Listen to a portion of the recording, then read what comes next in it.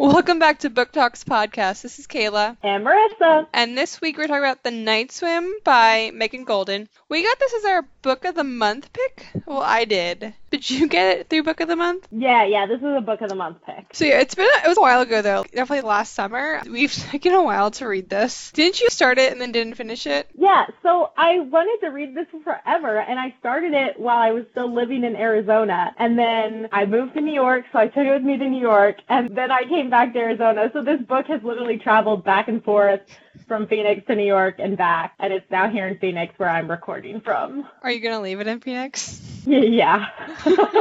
It's not going back for a second time. So Marissa is our mystery thriller gal. I feel like I'm more in the romance part, and then we both equally love fantasy. It's kind of funny though, because last year we didn't read any fantasy books. We really only read like romance or like just contemporary. So we're definitely mixing it up this season 2. Season 2. I like this book as someone who is not a normal mystery person. I enjoyed it, but I also listened to it on audiobook, and it really just felt like I was listening to a podcast, because I feel like it was written like a podcast. Which, to clarify, the main character in this book is a famous podcaster, and so I think you thought it was cool that it sounded like a podcast when, you know, the book is also about a podcaster. Yeah, it definitely almost inspires us because we're so new to this podcast game. I don't know if it inspires me that much because it is just a different realm of what we're doing. We're not really solving any murders. She takes her podcast and really lives it. She travels for it, and she's in these court scenes and solving actual murder cases where we just kind of read some books and talk about it. But no, I like reading books about podcasts. My favorite book about podcasts is X Talk. That one motivated me. The main character there, Shay, she would talk about how she produced the crap out of her episodes, and I'm like, okay, we got to do that. Yeah, this is the first book I've read that's been about a podcast, and I think that's why I was so excited for it. But I did not listen to it on audio tape. I read it. And I had a completely different experience than what you had. Yeah, so how does this compare to your other thriller/mystery books? If I'm being honest, this is one of the worst thrillers I've read. But keep in mind, what I look for in a thriller is I want it to be super creepy and dark.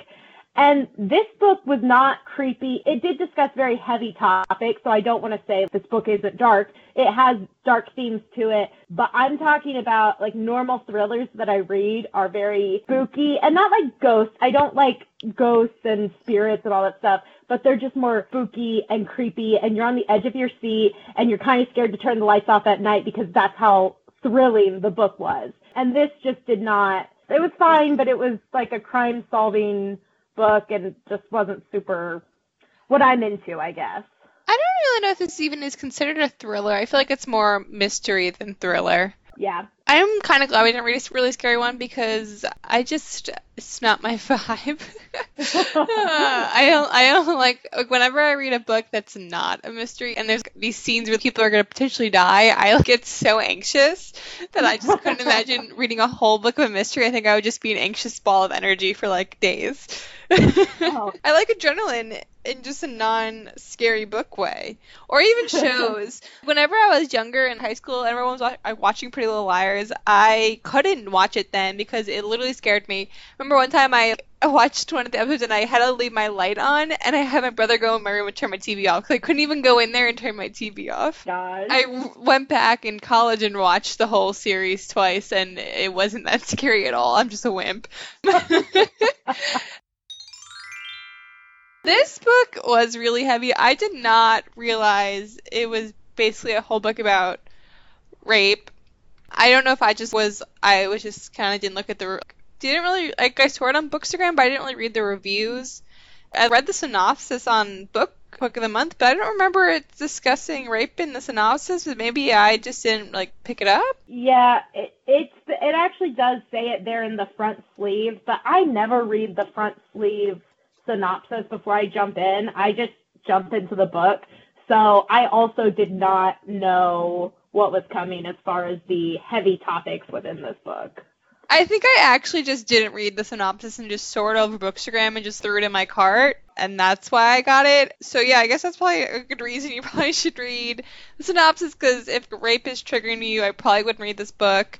I probably wouldn't listen to this podcast. Not that we're gonna get too into it. It's just the whole story is basically that. So like we can't really avoid this discussion. I know how you said, how like you're afraid to turn the lights off when you read really good thrillers and you're like so scared to go to sleep at night. This book made me scared of just life, because you always think with rape, oh, like it's never gonna happen to me.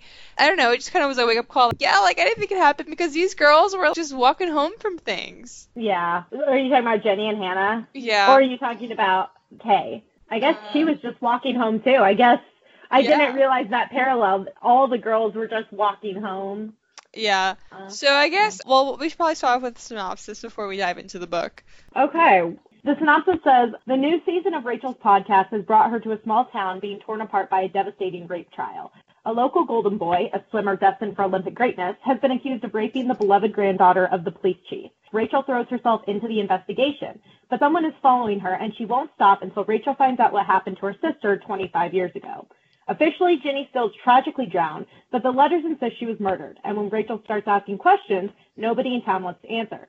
The past and present start to collide as Rachel uncovers startling connections between the two cases, and a revelation that will change the course of the trial and the lives of everyone involved. Yeah, it was a pretty wild book.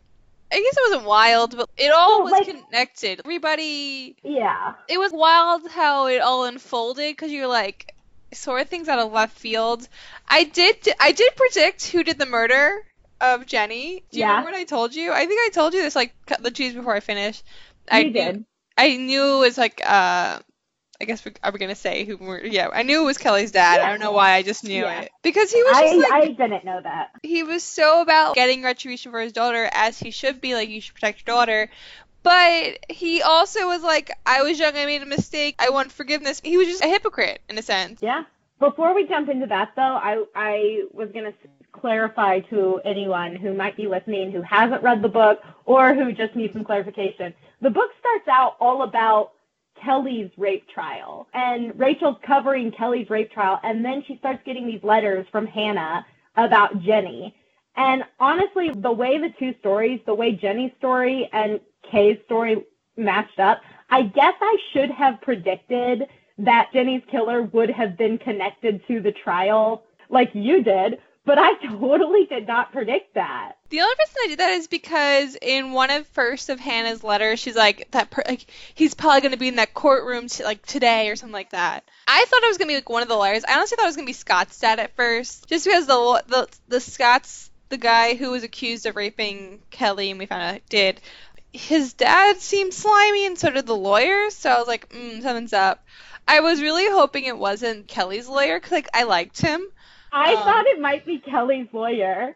I thought so too, and I was like, please don't be Kelly's lawyer.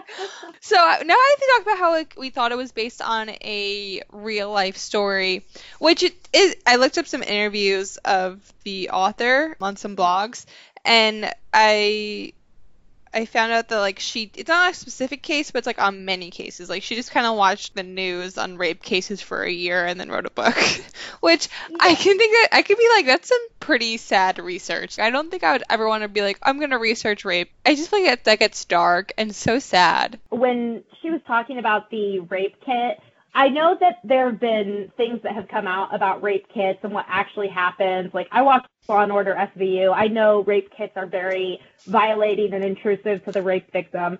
But I think that this author probably interviewed someone who actually conducts rape kits, because she gave very detailed descriptions of what they do during that process.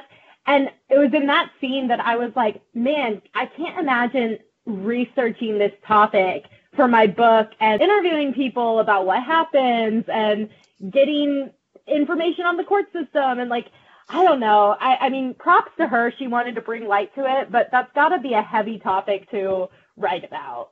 I hope she wrote a romance book after this, because I would be really sad after writing this. She wrote another book that was really famous. Let me look it up. She wrote The Escape Room.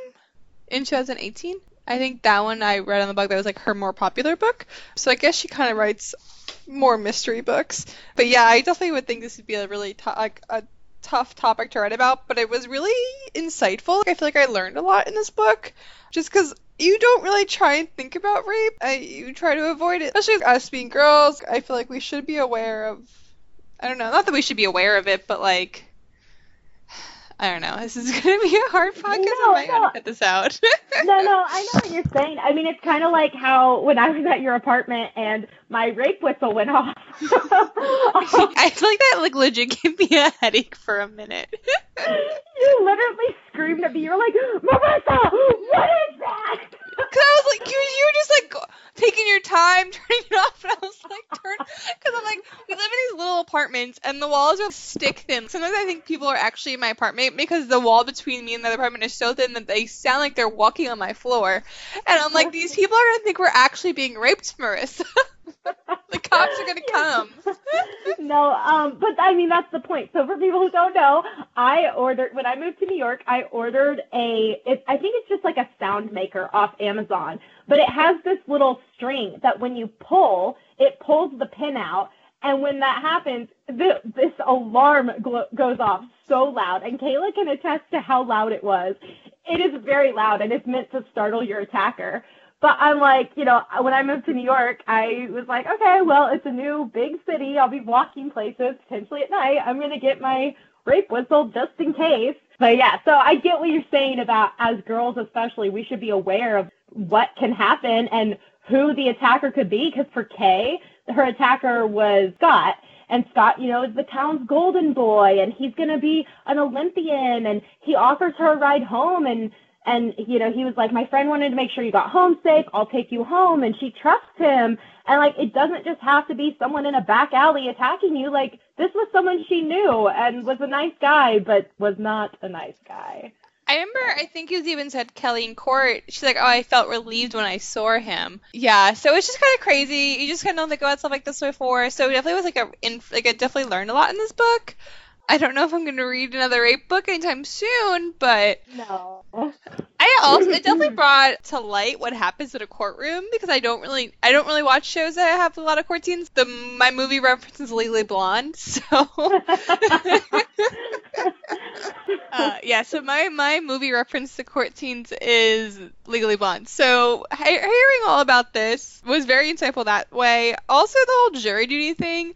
I didn't know that they can kick you off a jury for being educated. Oh, yeah. So my mom gets called for jury duty all the time to the courthouse. And then what they do is they interview you. There's this whole huge process, and each lawyer is like, okay, we don't want this person, whatever. And they purposely kick people off who are educated. Like, my mom never makes it past the first round because she knows what the difference is between not guilty and innocent. Like, a lot of common people don't know there's a difference between those two things. But as soon as she gets asked that question and she goes, yeah, I know the difference, and she explains it, they go, okay, you're off the jury. We don't want you. Because they don't want educated people. They want people they can persuade. That's a flawed. That has to be flawed. Like, who thought of that?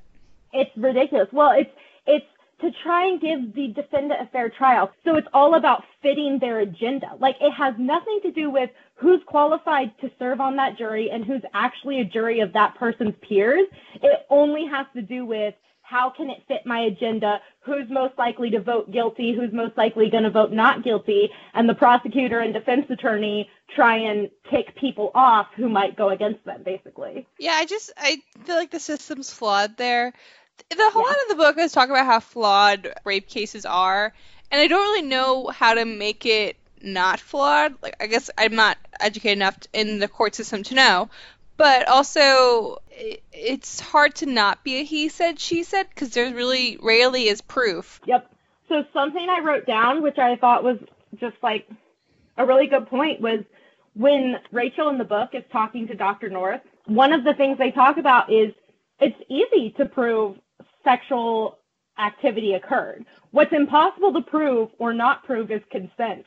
And when the, defendant is supposed to be innocent until proven guilty, so you have to assume that he got consent. Now it's the prosecutor's job to prove that there was not consent. Like, how do you prove that unless someone recorded what happened or there was a witness? Yeah, it's just really wild. I generally think the court system's flawed, but I also think I don't really know how it would fix it. But that blew my mind. Also blew my mind that in like a rape case, the defendant, which is I guess Scott, right? He doesn't have to go on the stand at all. Yeah. Like, I just thought that was ridiculous. Like, Kelly, it's like, what, she was 16, had to go there and replay her sexual encounter in front of her parents and strangers, and Scott just sits there and acts like, I don't even know if he was there. Like, he could have just, like, been home chilling playing video games. Well, he was there. He was in court. But, like, I don't even think he was needed to be there. Think about how much worse that makes it for the victim. She gets on the stand to testify, and her rapist is sitting there looking at her as she has to relive all the details of her experience in front of her rapist, as well as a court of random people. It might be easier if he wasn't there, but no, the defendant is always there, so it makes it even harder on the victim. Yeah, I felt so bad for Kelly in that time period, and she didn't take the stand the second time, right? She opted out of it. Yeah, so what happened in the book, first of all, I'll clarify, I guess.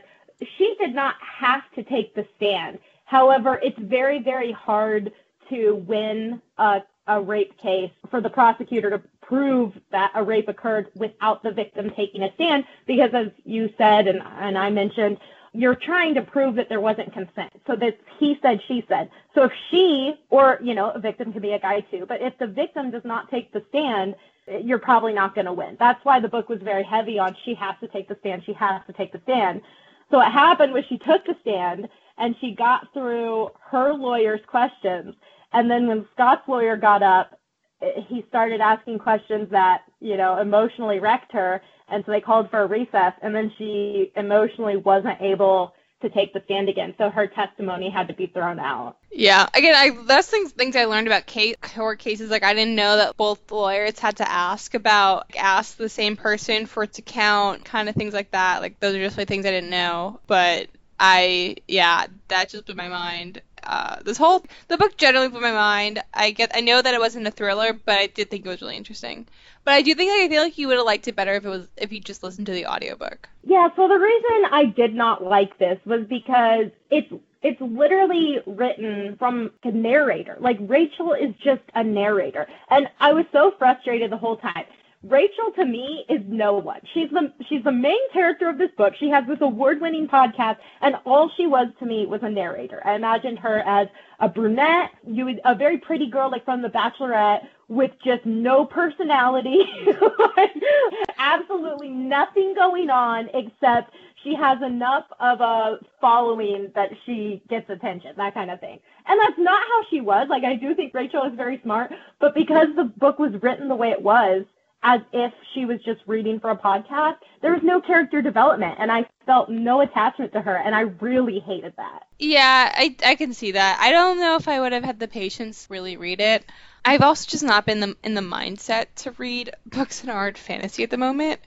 I feel like it was really funny that the author really talked about how smooth Hannah's, no, not Hannah.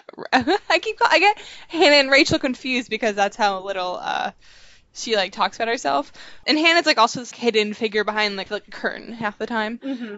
But I think it's funny how you talk about how smooth Rachel's voice was. This is the one detail that got from her. She has a really smooth voice.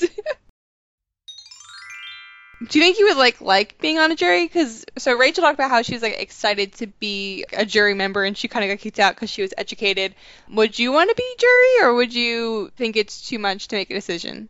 No, I would love to be on a jury. I have always wanted to be on a jury. I want to be on a jury so bad. I think I would be so persuasive. I would convince people to either go guilty or not guilty. It'd be so fun.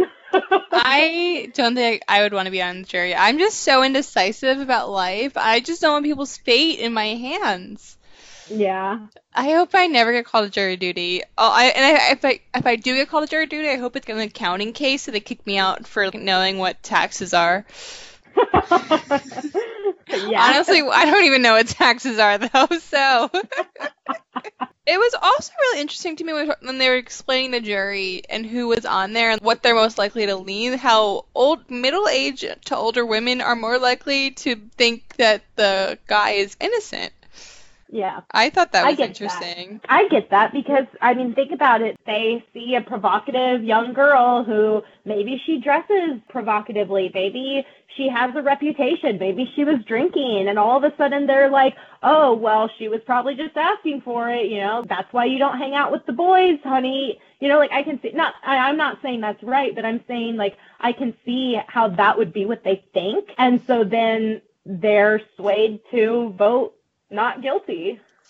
I also thought it might have to do with the fact that it wasn't, you couldn't really, like back in whenever they were growing up, it was very frowned upon to even bring up a rape charge. I feel like now, even now it's so hard. Your name is tarnished even if like you go to court and the guy who raped you is found guilty, your name is still kind of tarnished and dragged through the mud. So it kind of just has discouraged people to come forward. But I feel like it was really discouraged 10 years ago, 20 years ago. So I feel like, I don't know, I feel like that had something to do with it too. Like, oh, like thinking like, oh, just like they think that like they should just keep their mouth shut. Yeah. It makes me wonder then who's likely to like vote guilty. Like if they can't get the middle-aged women and they can't get the young men, because that was another thing. They said people around Scott's age, like 20-year-old guys, weren't going to say he was guilty because they feel like that could be them. So then what would it just be like middle-aged men, like dads who have daughters? Would they maybe say like, I would hey, hope mothers who have daughters would. I know, you would think. Or I'd hope girls are like our age and their age would. Here's the thing. Here's what's crazy. You would hope everyone would go in wanting to get a conviction if he was guilty, if they could prove he was guilty. You wouldn't think that anyone would go in like, oh, she was asking for it, or, oh, that could be me, so I don't want to get him in trouble. Bros got to have each other's back. Like, you would hope no one would go in with those attitudes, but unfortunately, that's the society we live in. I don't even think he got charged for rape. He got charged for, like, sexual assault? I don't even know if it was sexual assault. He just got, maybe it was. I forgot what he got charged for. Yeah, he was found not guilty for rape, and that's probably because they had to throw out Kelly's testimony. So when the jury was looking at the facts, they couldn't charge him with rape because there just wasn't the evidence for it. Even if there is justice, like even if he was convicted, she had to go through a rape kit, get on the stand, relive it 3 times over. She has to live with that the rest of her life. Like, there's not really justice. She had to leave her schools. She moved schools twice, I think they said. Because the town hated her because he was the golden boy, but he was guilty. Yeah. He was, so for those who, I guess, hopefully you read the book, so you know what we're talking about. Like, he was guilty because the guy who lives in the shed did he hear them? I think he heard them. Yeah, he heard them. He heard them. He found her naked on the beach and put, his sweater over her. And then he heard the aftermath of where the guy came over and was like, clean up, or we're going to do it again, or something like that. Like, something really awful. Which basically just be like, okay, like, he was guilty, like, there was a witness. But where was I going with this? It's just, like, for her because, like, in the end, he was guilty, and her town completely hated her. She had to leave school. She had to move across the country. Her parents were on the verge of divorce because of it. She has all these counselors and stuff and therapy, and she has panic attacks. And everyone's saying by prior to this, like, she was, like, this positive girl who was, like, reaching for the stars. And it just, like, completely changed her as a person. And it was just really sad because he was, in fact, guilty because there was a witness.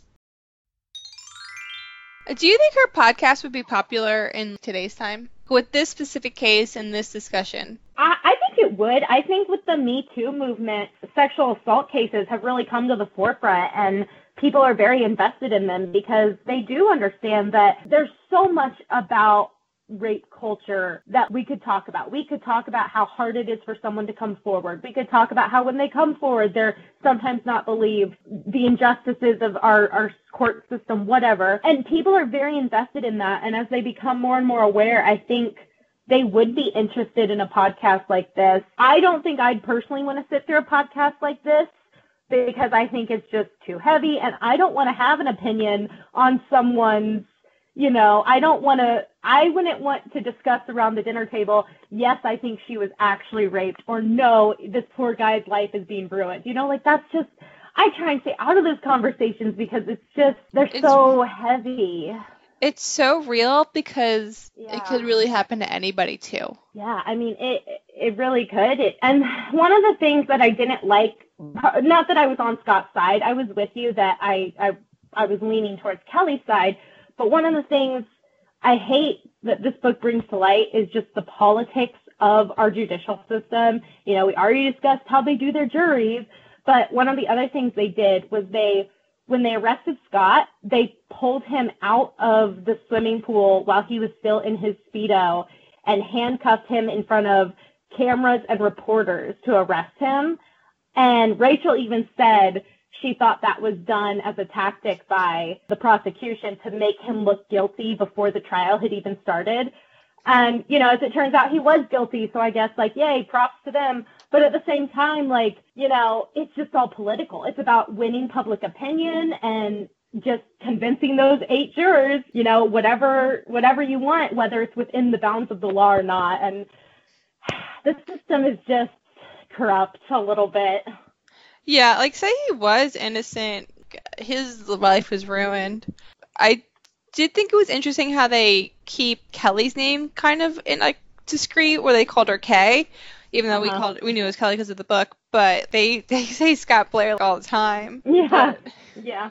That is interesting to think about, because if it had turned out that he was innocent, if it had turned out that she lied about it or whatever, then you have his name completely dragged through the mud, his image, his mugshot, his records, you know, his DNA in the police system forever, and he would have been innocent. And it's like, oh, well, his life's over now too, but he wasn't. Like her name, like in the town, people knew who Kelly was, but like once Kelly moved across the country, like no one would have known who she was. Yeah, that's true. Because her name was Kay. So I did think that was interesting, but again, we're not Team Scott, especially because he was guilty. Right. We're just discussing, you know, the judicial system of rape. We and Marissa, we planned this book and didn't realize how heavy this topic was, and I messaged her maybe 2 days into reading it, and I was like, wow, this is gonna be a really hard podcast, because normally me and Marissa are kind of jokesters. Like, I feel like our best podcasts are when we kind of are making fun of the book in a way. Yeah. And there's not really any part that we can make fun of, because it was just so real and so raw. And I don't think I like books that are written in this point of view, but I do think she did the research, and it was a really tough topic that she approached, I think, well. We're not really talking about Jenny's case at all. So I do think, though, if it wasn't for the twist with Jenny and Kelly's case, I don't think it would be that interesting. Like, I don't think I can read a book straight of just us sitting in court with Kelly. So say you're Rachel, you have a podcast about crime, and people are legit finding you and sticking things in your hotel room, on your car, like, what I would call the cops. Like, I would be so freaked out. I would not look into a case. Because like, murder's in your mind constantly. You're looking into murder. Like, you have a podcast on murder and mysteries and rape. And, like, your mind just goes to the worst possible scenario. And this girl's just, like, sneaking in places. Yeah, I thought Rachel's initial reaction to the letter being left on her hotel bed was correct. She got angry. She was like, what the heck? This is not okay. This is a violation of my privacy. And I was with Rachel. I was absolutely furious. I don't care what your case was. You don't sneak into someone's hotel room to leave them a cryptic letter. That wasn't okay. I couldn't be Rachel. I think Rachel was very, I don't know what the word is, because like I said, we don't have a lot of character development with her, but she just doesn't seem afraid of anything. You know, I don't know if it's bravery. I don't feel like it was bravery. In some ways, it was just stupid bravery. Like, not like she's brave and courageous, but just does what she wants and doesn't worry about the consequences. Rebellious? Not rebellious. She's just not afraid of the consequences. Like, when Hannah calls her to the pier or whatever, and she knows the killer's coming. If Hannah was like, yeah, by the way, I invited the killer here for a little rendezvous, I'd be like, the hell you did, and I'd leave. Like, that is not okay. And Rachel was just like, yeah, cool, I'll hide in the shadows and stake this out. Hannah is also reckless. But yeah, like she would go to the scene of the murder like at weird hours by herself, or she'd like stalk these people down, go in people's homes that she has no idea who they are. Yeah. I would be maybe I'm just a wimp, but like I was scared for her. I was like, this girl's gonna get murdered. And it's not ignorance because she's studying this stuff. Yeah, maybe she just has like blind bravery. Yeah. But I mean, I thought Hannah's story was more intriguing, I guess. Not that the Kay's story was not important, because I think that was really important, but I think all the twists and turns really happened with Hannah and Jenny's story. That was my take. We got the background knowledge of this book. With Kelly, we just got the aftermath. Like, we had the initial story, like Kelly was leaving a party early, and one guy left the party and like walked her home, and then another guy came and picked her up to drive her home. It was just like, we got like the where it went down, but with Jenny, we got the backstory days before, like what Jenny was like, what was her relationship with her family, and who were these guys? Like, we didn't really get that information with Kelly's case. It was more about the court case for Kelly. Yeah. But Jenny's story, gosh, was really sad. I felt really bad for her. And if I was Hannah, I would feel like it was all my fault. I mean, I think that was one of the themes, was that she's living with the guilt for the rest of her life, or at least until the end of this story. I don't know if this would have changed anything, but like that one time Hannah was like, please, Jenny, like, let's go there because it's raining. I don't want to walk home. I wonder what would happen if Jenny they'd never won that car. Yeah. Yeah, I don't know how you cope with something like that. But I felt really bad for Jenny because she was raped multiple times. And the first time she wasn't killed, she just kind of became a shell of a person who hid in her room and you knew something was up.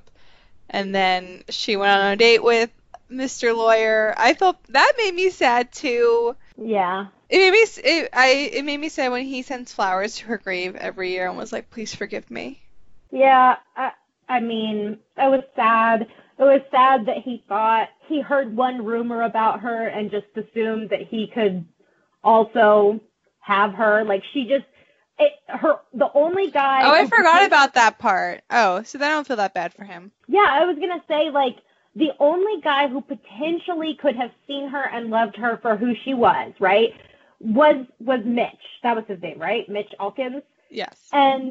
And instead, he hears one rumor about her, about how she's sleeping around, which wasn't true. Okay, keep in mind she was raped. But he hears this one rumor, and he's like, well, if she's so easy, like, I'm going to get in on that because I like her, and so I'm going to try. And he, like, pushed too far. And, like, he didn't rape her, thankfully, but he pushed too far, and he scared her. And I'm just like, okay, this poor girl who was completely innocent of everything couldn't even get the nice guy. And I mean, maybe that means he wasn't a nice guy, but it's just like, I just felt so bad for Jenny.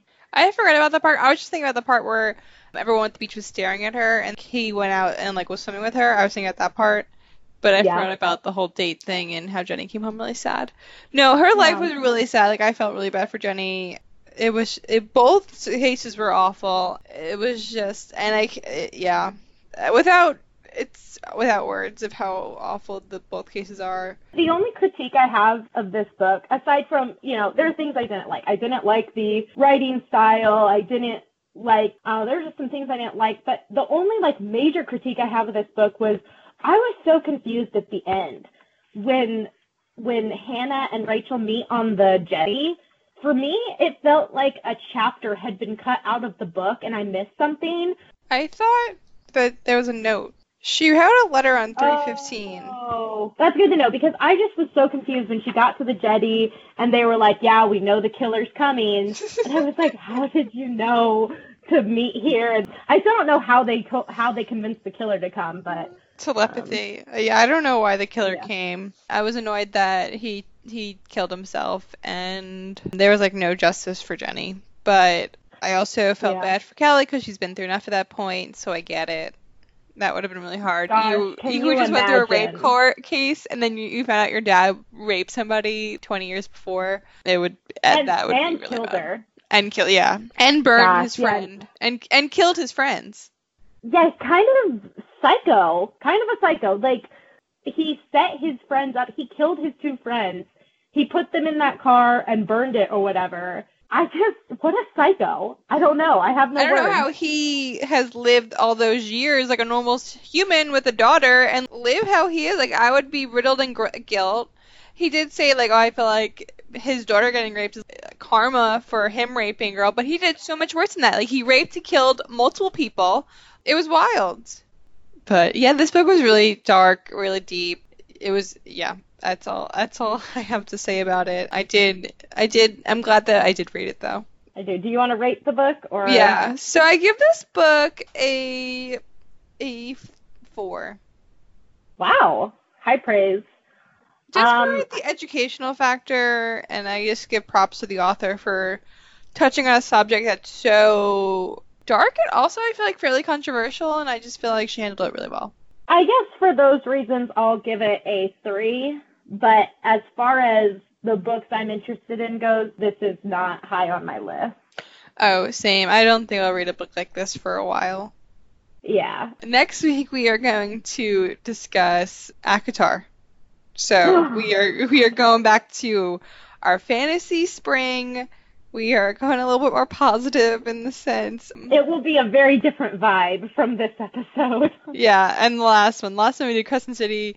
We broke up Sarah J. Maas, but no, I'm excited to go back to later subjects. And I'm excited for you to read ACOTAR because I've read it and I'm just excited to get your emotions on it. So next week we're reading ACOTAR. The week after that we're reading Paris Apartment. And then we're reading Throne of Glass. And then after that we're reading Six of Crows. Thanks for listening. We'll be back with our funny selves next week. This is Kayla.